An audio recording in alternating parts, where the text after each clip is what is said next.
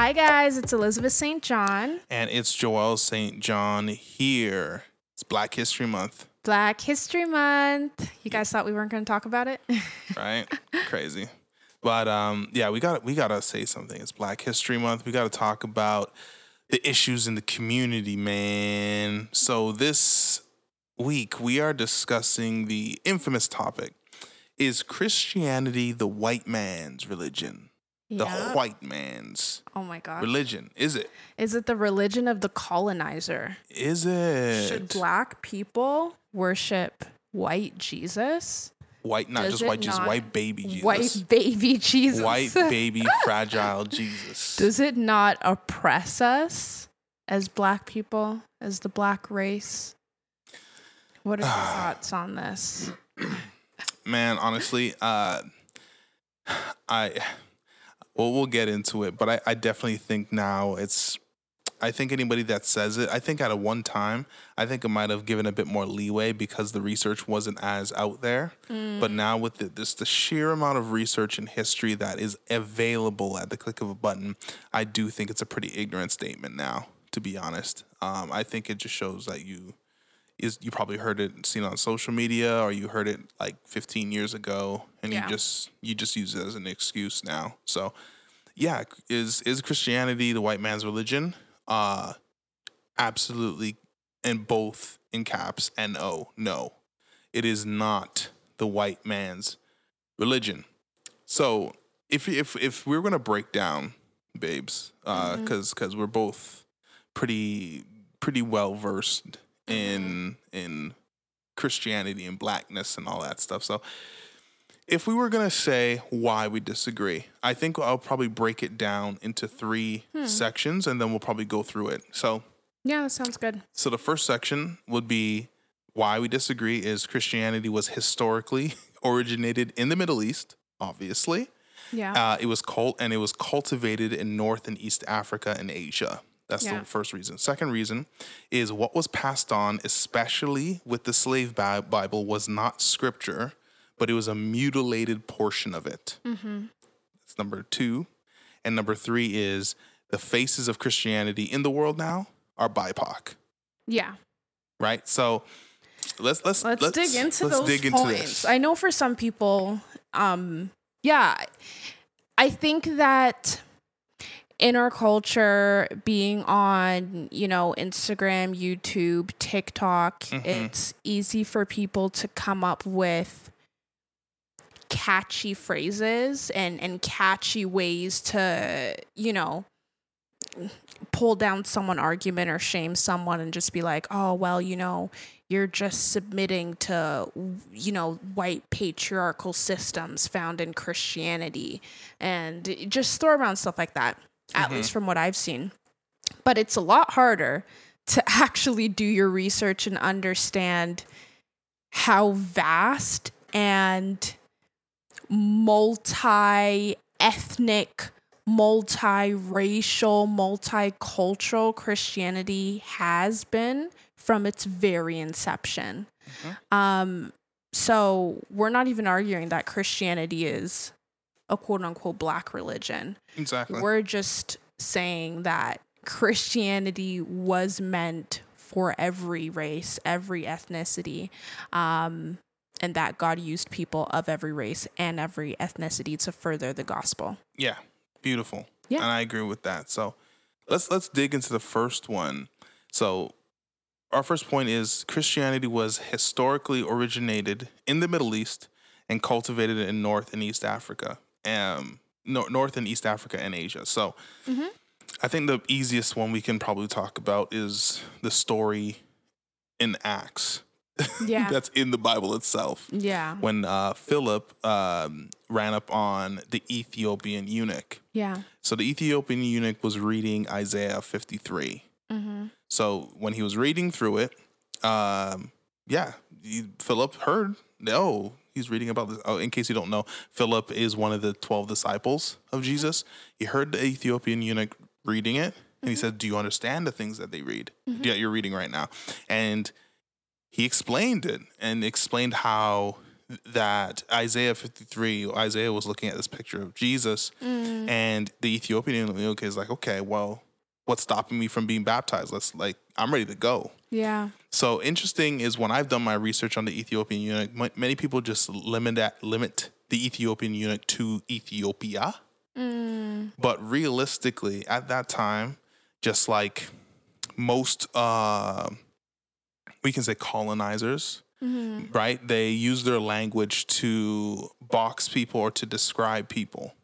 So Ethiopians can mean people from Ethiopia, and even itself, Ethiopia is a Roman name. Their actual name is Axum.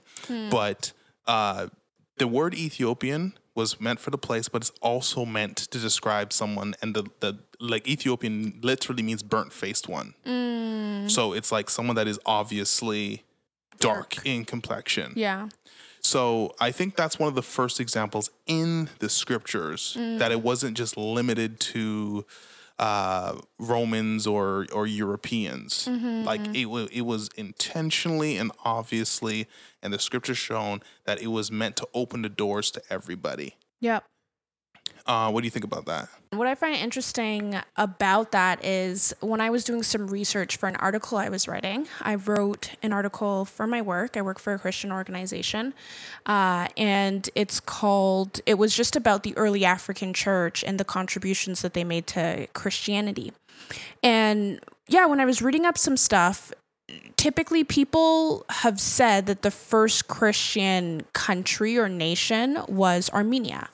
That's been, for a while, just a publicly accepted first Christian nation. But when you look at some of the research that's coming up and the more discoveries they made, there are a lot of people arguing that it's actually Ethiopia that was the first Christian nation before Armenia.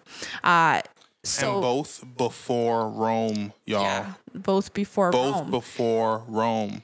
And they do this, by looking at artifacts of just like churches that were alive then and different textings that they're finding.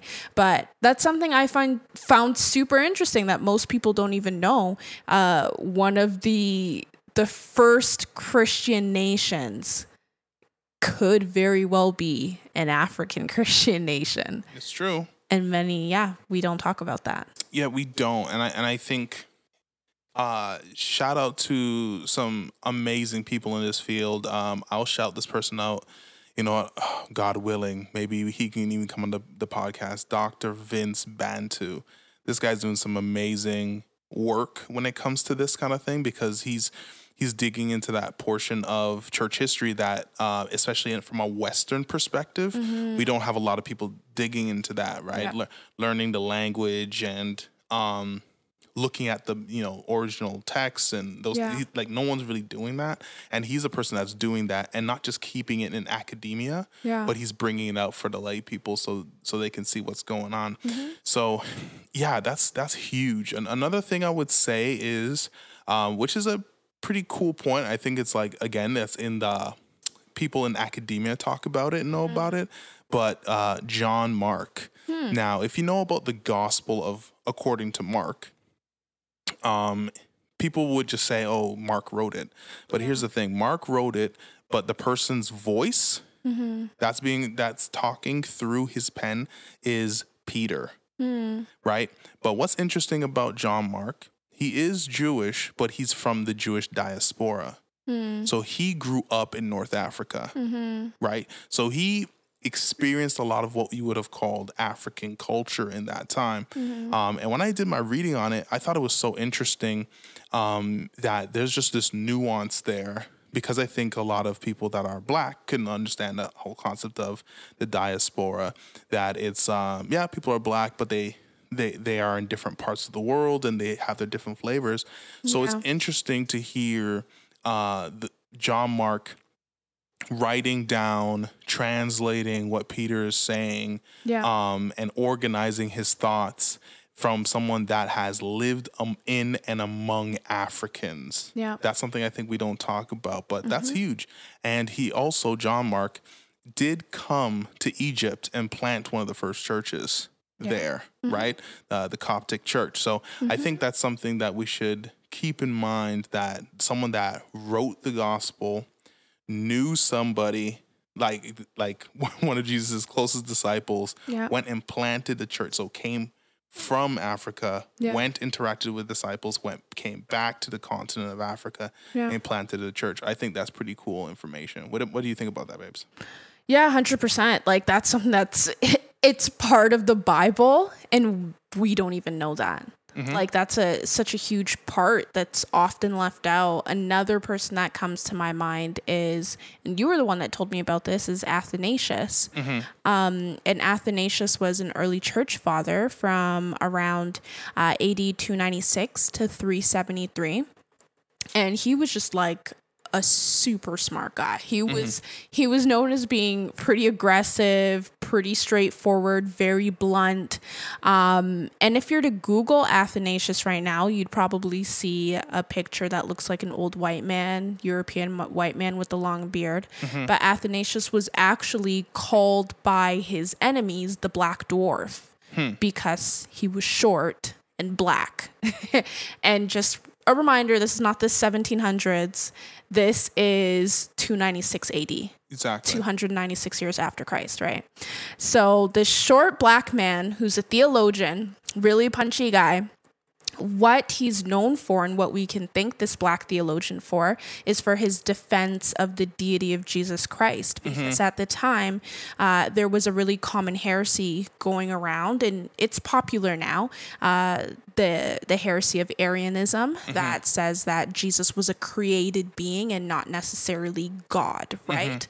And Athanasius defended that at the Council of Nicaea. He fought against it. He wrote profusely about the deity of Jesus Christ and why that is so important, and the fundamentals of our faith. So he was big for Christian orthodoxy and Christian tradition, and has a lot of great writing out there. So yeah, I think that's something so important, and Jesus was Middle Eastern. We know that. Scriptures talked about it. Judea, like, guys, Middle East, just basic geography. But I do think what's pretty interesting is a lot of these guys that were hammering out what the Christian faith actually is. Defending the faith from heresy. And just for y'all, if y'all don't know what heresy is essentially meaning something that's contrary to orthodoxy. So it's like if there's an orthodox belief that is true, that this is what it is, someone that comes up with something different, it's known as heresy or deemed as heresy. So I think it's pretty interesting that the birthplace of Christianity was birthed out of the Middle East, but it was hammered out and protected and birthed, and grown in Africa. Like a lot of what people might know today as Orthodox Christianity. So when you hear things about the Trinity, that was hammered out by Africans. When you hear about, for some of the Reform peeps, when you hear about predestination, penal substitution, these kind of things, they were hammered out by dark-skinned African people. And I think that's something that we should keep in mind when we hear is Christianity a white man's religion? It's like, no, it's inception, and the ideology didn't come from the quote-unquote powerful white male that people like to throw around, or the patriarchy, or whatever name we're throwing out for them. It was hammered out by people that we would consider quote-unquote visible minorities. And I think that's something to keep in mind. Another thing is the oldest churches. Now, of course, the Roman Catholic Church is old, but some things that are just as old or older than that is the Eastern Orthodox Church and the Ethiopian Church, as you talked about. Right? These are the Eastern Orthodox Church, North Africa, and into like the East, Eastern Asia, and of course the Ethiopian, that's just going a bit south of that. But these are very old churches that have spanned back thousands of years, and I think we should give them their due. Yeah. Because I think when we have a Western mindset, it's like white is right or West is right. Yeah. So we look at it from that glasses. Yeah. But guys, there's Christians that have been catechized and discipled in a line, and they can trace themselves right back just a few years outside of Jesus. Yeah. And like those people exist on the planet. Yeah. And we should give them their due and also research them, that we can get a better, more holistic understanding of what Christianity is in the world. Yeah. Anything before we jump into the next topic? All I have to say is whitewashed. But we already know that. So let's get to the next point. Next point, I think we can probably do some digging in is what was passed on, especially when it comes to the Atlantic slave trade, was the slave Bible, and it was not scripture. It was a mutilated portion of it. Yeah. So here's some key points. The slave Bible, it excludes any portion of the text that might inspire rebellion or liberation. Right? So the official name that they have of the quote-unquote slave Bible was parts of the Holy Bible selected for the use of the Negro slaves in the British West India Islands. And this was published in 1807. And about 90% of the Old Testament, what we would call the Protestant canon or the 66 books, 90% of that was missing, and 50% of the New Testament was missing. So in total, there's like 1,189 chapters in a standard Protestant Bible, right? This Bible only had 232. Wow. So that shows you how much they actually chopped out. Or we know the 66 books, Genesis to Revelation in the Protestant Bible, and the Roman Catholic version, they have a bigger canon, 73 books, and the Eastern Orthodox translation has 78 books. By comparison, the Slave Bible has only 14 books. Wow. That's crazy. So, what? Just based on that information, what do you think about that? Isn't that kind of crazy? Hey guys, it's Elizabeth St. John here. We are so excited that you decided to take time out of your day to join in on our conversations. In case you didn't know, one of my absolute favorite things to receive are podcast recommendations from my friends. I get so pumped when a friend shares a gem of a podcast with me because now I can listen to it while driving, cooking, or just going on a long walk. Why not be that amazing friend and share this episode with someone you know would go crazy over the topic? Not only are you guaranteeing some deep chats together after they listen, but you're also helping us by giving us something better than a 5-star review. You're giving a real-life recommendation. Nothing beats that. So, why not hit that share button, spread the love, and help keep the conversation going? Yeah, I think it's obviously heartbreaking. I think of what is in so many of those parts that is removed and how that would have actually influenced and changed the people that were receiving that. And yeah, at the end of the day, the people that removed that out of the Bible, the slave masters that fed that to people, they're going to have to answer to God for manipulating and twisting and deducing God's word for their own gain. That's really what it is. Yeah, it's sad. It's a lot. A lot of it was a lot of it was taken out. And here's some portions of scripture that I'll read that were taken out, and you can hear some of the color of, or at least the topics that were taken out, and interesting what they left in. So Galatians 3:28, there is neither Jew nor Greek, there is neither slave nor free man, there is no male and female, you are all one in Jesus Christ. Yeah. Another one is Jeremiah 22:13. Woe to him who builds his house without righteousness and his upper rooms without justice, who uses his neighbor's services without pay and does not give him his wages. Another one. He who kidnaps a man, whether he sells him or he is found in his hand, shall surely be put to death. Exodus 21:14. These were all removed. Yeah. Yeah. And here's something that they kept, which is interesting. Ephesians 6:5. Slaves, be obedient to those who are your masters according to the flesh, with fear and trembling and the integrity of your heart as to Christ. Yeah. That's what they kept. Now, here's what's interesting about this. This is some quick understanding of scripture, guys. Actually, this is just to understand anything that you read. Mm. Here's a keyword: context. Mm-hmm.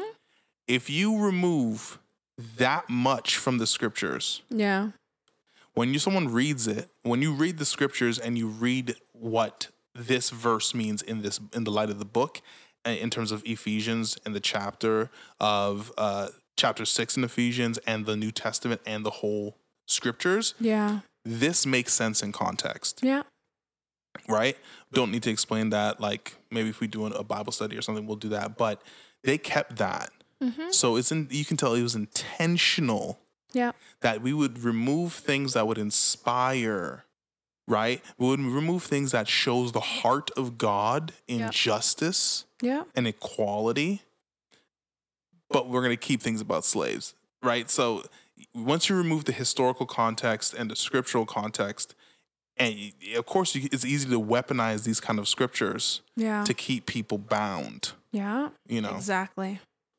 So something pretty interesting about that, and I think we need to keep this in mind, guys. When you read the scriptures, you're reading the heart of God towards humanity. And when you are reading the heart of God towards humanity, when you read it through, you hear something totally different. You read something totally different than, of course, what these people were getting. To them is just, we're just people that are meant to be in servitude to these people. Mm-hmm. 1. 2, it also shows that the people that created this, that mangled the Holy Scriptures in this kind of way, to weaponize it and to enslave it. First of all, it just shows you how much you got to hack out of the scriptures. Exactly. To feed to enslaved people. Yeah. You have to hack out damn near 90% of the scriptures. Bible. Yeah, I was thinking of one day maybe like putting together just to get people's minds going, but an article on how you would actually have to take care of a slave if you were to follow exactly all the rules that the Bible puts in place. Mm-hmm. And you tried to like mix in the cultural time of like the early Israelites and just how nonsensical it would, like the transatlantic slave movement, slave trade would never have happened if they were actually following the Bible. Like that's just what it is when you actually look at scripture. Like period. Period, I also think of the Book of Philemon because I'm pretty sure that book was removed from the slave Bible. And the Book of Philemon is a story in the Bible about a Christian man that owns a slave at that time and what happens when his slave runs away. Yes. Very interesting that they removed that from the Bible, because when you actually read that story and what Paul is saying to Philemon in the scriptures, you really understand how even the construct of slavery falls apart at its heart when the gospel is introduced. Exactly. So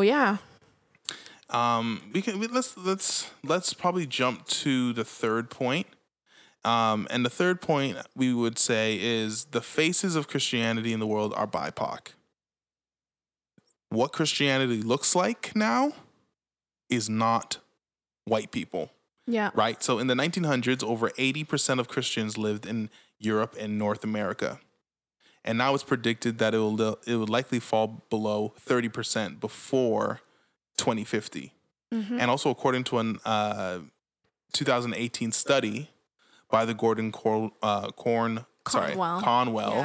Theological Seminary, more Christians live in Africa than any other continent, with 631 million Christians. Yeah. Yeah. And by 2060, 4 in 10 Christians are expected to live in sub-Saharan Africa. Yeah, that's by Pew Research. I think that last stat is, you have to understand that. By 2060, right? So we're in 2022. Yeah. That is less than 40 years from now. Yeah. 4 in 10 Christians are estimated to be living in sub-Saharan Africa. 40% of Christians. 40%. Like, that is crazy to think of. Yep. So this whole idea that it's the white man's religion, it's only white men, the face of Christianity is changing rapidly. Yes. A Christian is more likely to be, as you said, a BIPOC person than they are to be a European now. Yeah. Christianity is actually declining in Europe and North America at staggering rates. And it's growing in the global south. So... It was funny when you start dividing things. I think it was Tim Keller that was talking about it. When you actually start dividing up people into by like their denominations, there's more people like there's more Anglicans outside of England than there are in England. Wow. Like when you start thinking about that, Yeah. you know, like the amount of Pentecostals. Yeah. Like, there are more Pentecostals outside of the U.S. now than in the U.S. Yeah. So it's like, again, like the narrative has never been true. Yeah. Of course, when it probably seemed to be true, is very much a warped idea. Yeah. Right? And the future, right? Christianity looks brown. Yeah. Black and brown people and Asian people. That's where the growth of Christianity is going. Yeah. I think this what makes killing this narrative. Well, this is the reality. I said at the beginning. I'll say it again. If you still are saying this, you are officially not well read. Yeah. Officially. Like you're officially. So you're fake news. Yeah, you're fake news officially. You know, like. Of course, we can say it was always fake news, but with the amount of research out there and just what's obvious, like think about it. People were talking about, the white man were sending colonizers and missionaries down.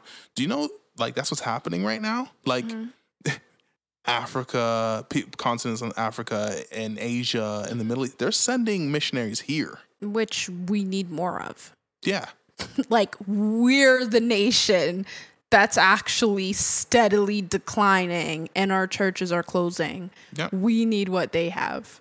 Yeah. And these guys are passionate, and the reality is, and I don't want to get too sidetracked, but like we got some time. So like, let's just go. And the westernized idea of what Christianity is, that's also dying. Yeah. Right. So it's that, as you said, that white Jesus. Yeah. Once you become a Christian, your life gets better. This exclusivity of the way to behave as a Christian means you're acting. There's a whiteness to your behavior, or a white acceptability to your behavior. Yeah. Like all those narratives are done now. Yeah. Right. The reality is, if you want to be Christian, most times you're probably going to be a Pentecostal right now. Yeah. Right? Because that's charismatic Christianity is the fastest one growing. And the contextualization of the gospel when it goes into a community, and it's not just like, oh, do exactly what the quote unquote white colonizer does. Like that's done. That narrative is dead. It's just not happening. Because the reality is, the gospel has grabbed hold in these communities, and they're growing in a unique way that is not looking like the Europe iteration or the westernized iteration.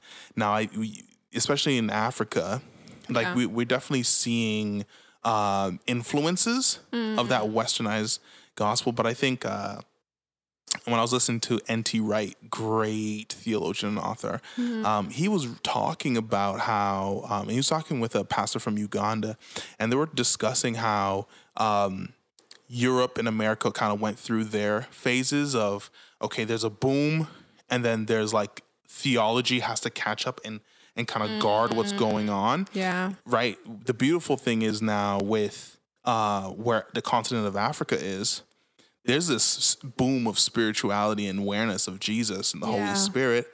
But I think because of this, the great wealth of resources online with theology, I think slowly but surely there's going to become these guardrails that come up to make sure that it's steady, right? And I think they're gonna find again their roots of mothering and guarding the faith like they did, back with Athanasius, and so I think Christianity is in an interesting spot now because it's just totally changing. Yeah. What do you think?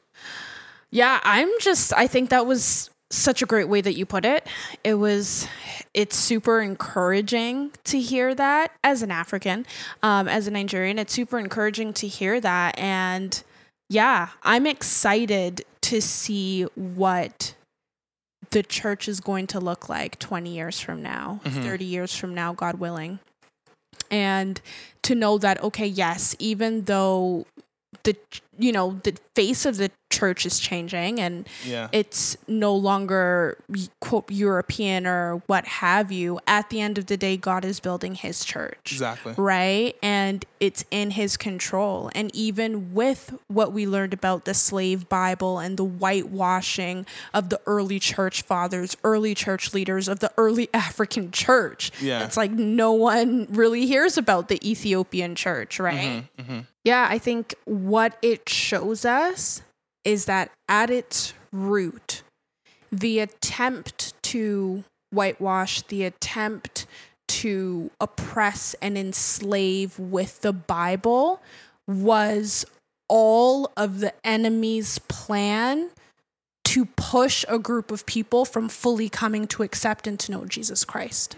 That's really what it was, because we see it now. We have Hebrew Israelite stuff that's popping up. Yeah. We have, people going into what's that specific sect of Islam called that I know someone tried to pull you into. Remember?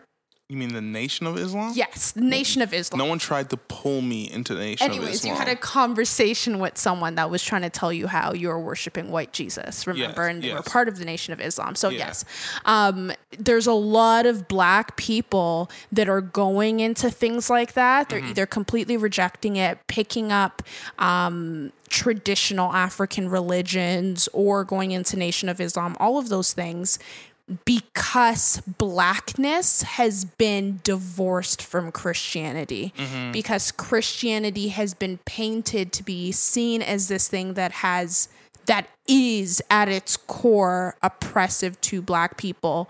And I think that was the enemy's plan all along, unfortunately. And it's important that we speak truth.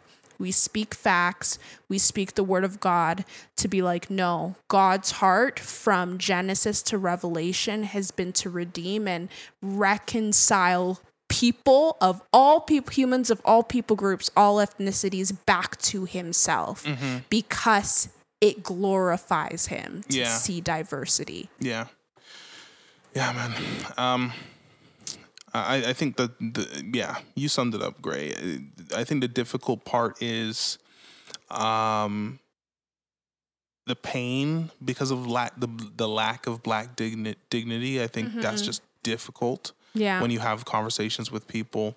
And I think everyone can understand, when you're in pain or you're just not in the best space, you can see the truth plain as day, but you're not touching it, you're not buying it, because just it might not solve the pain, or maybe there's just too much of a bias there. And I think the biggest thing is just understanding the context of the scriptures. Right, these weren't white people. Like it's in the Bible. Like when I mentioned the story of Philemon, that was not a white guy. It was a Middle Eastern person. Exactly.